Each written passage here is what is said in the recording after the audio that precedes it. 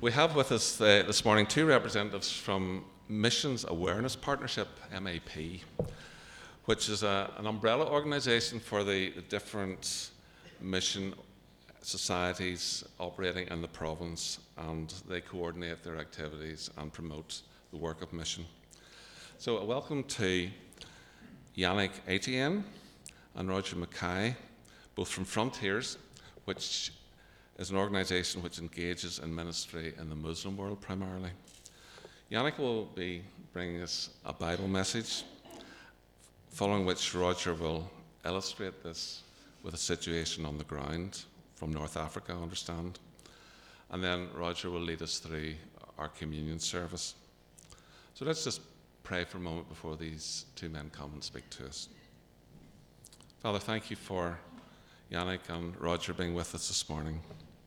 And we pray that you will speak to us through the ministry which you have given to them here this morning. May our hearts be open to your word and to respond in obedience to what you're saying to us.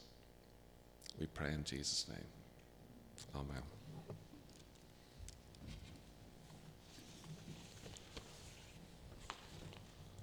So Yannick, please come.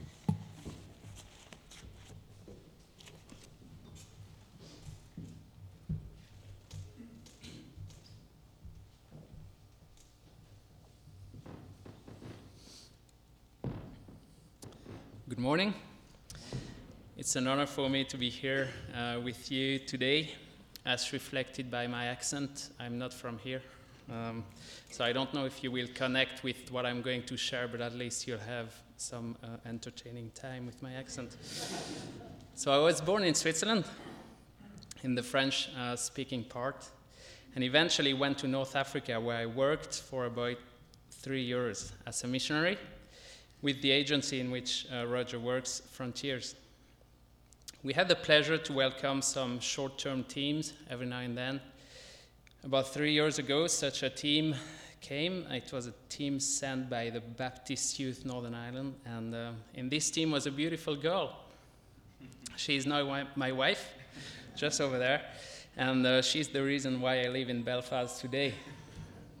So I will, for eternity, be thankful to Northern Irish Baptist churches. My wife is a midwife working in the Ulster now, and I am studying in a Bible college. Our hope is to go back to North Africa in about a year, and we are very excited about that. Well, now you know a bit more, a bit better who's talking to you this morning.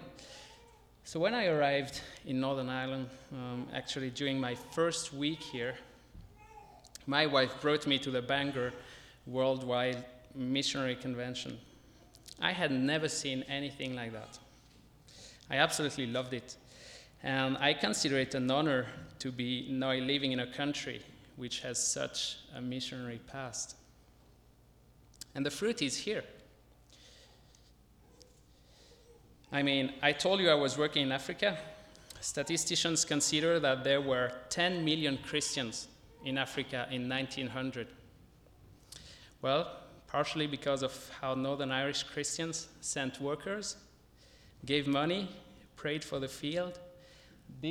This number is now 400 million. I know that some people blame colonialism for that, but it doesn't work. Because when Great Britain left Nigeria in 1960, there were 5 million Anglican there, and right now there are 21 million today. I find these numbers breathtaking.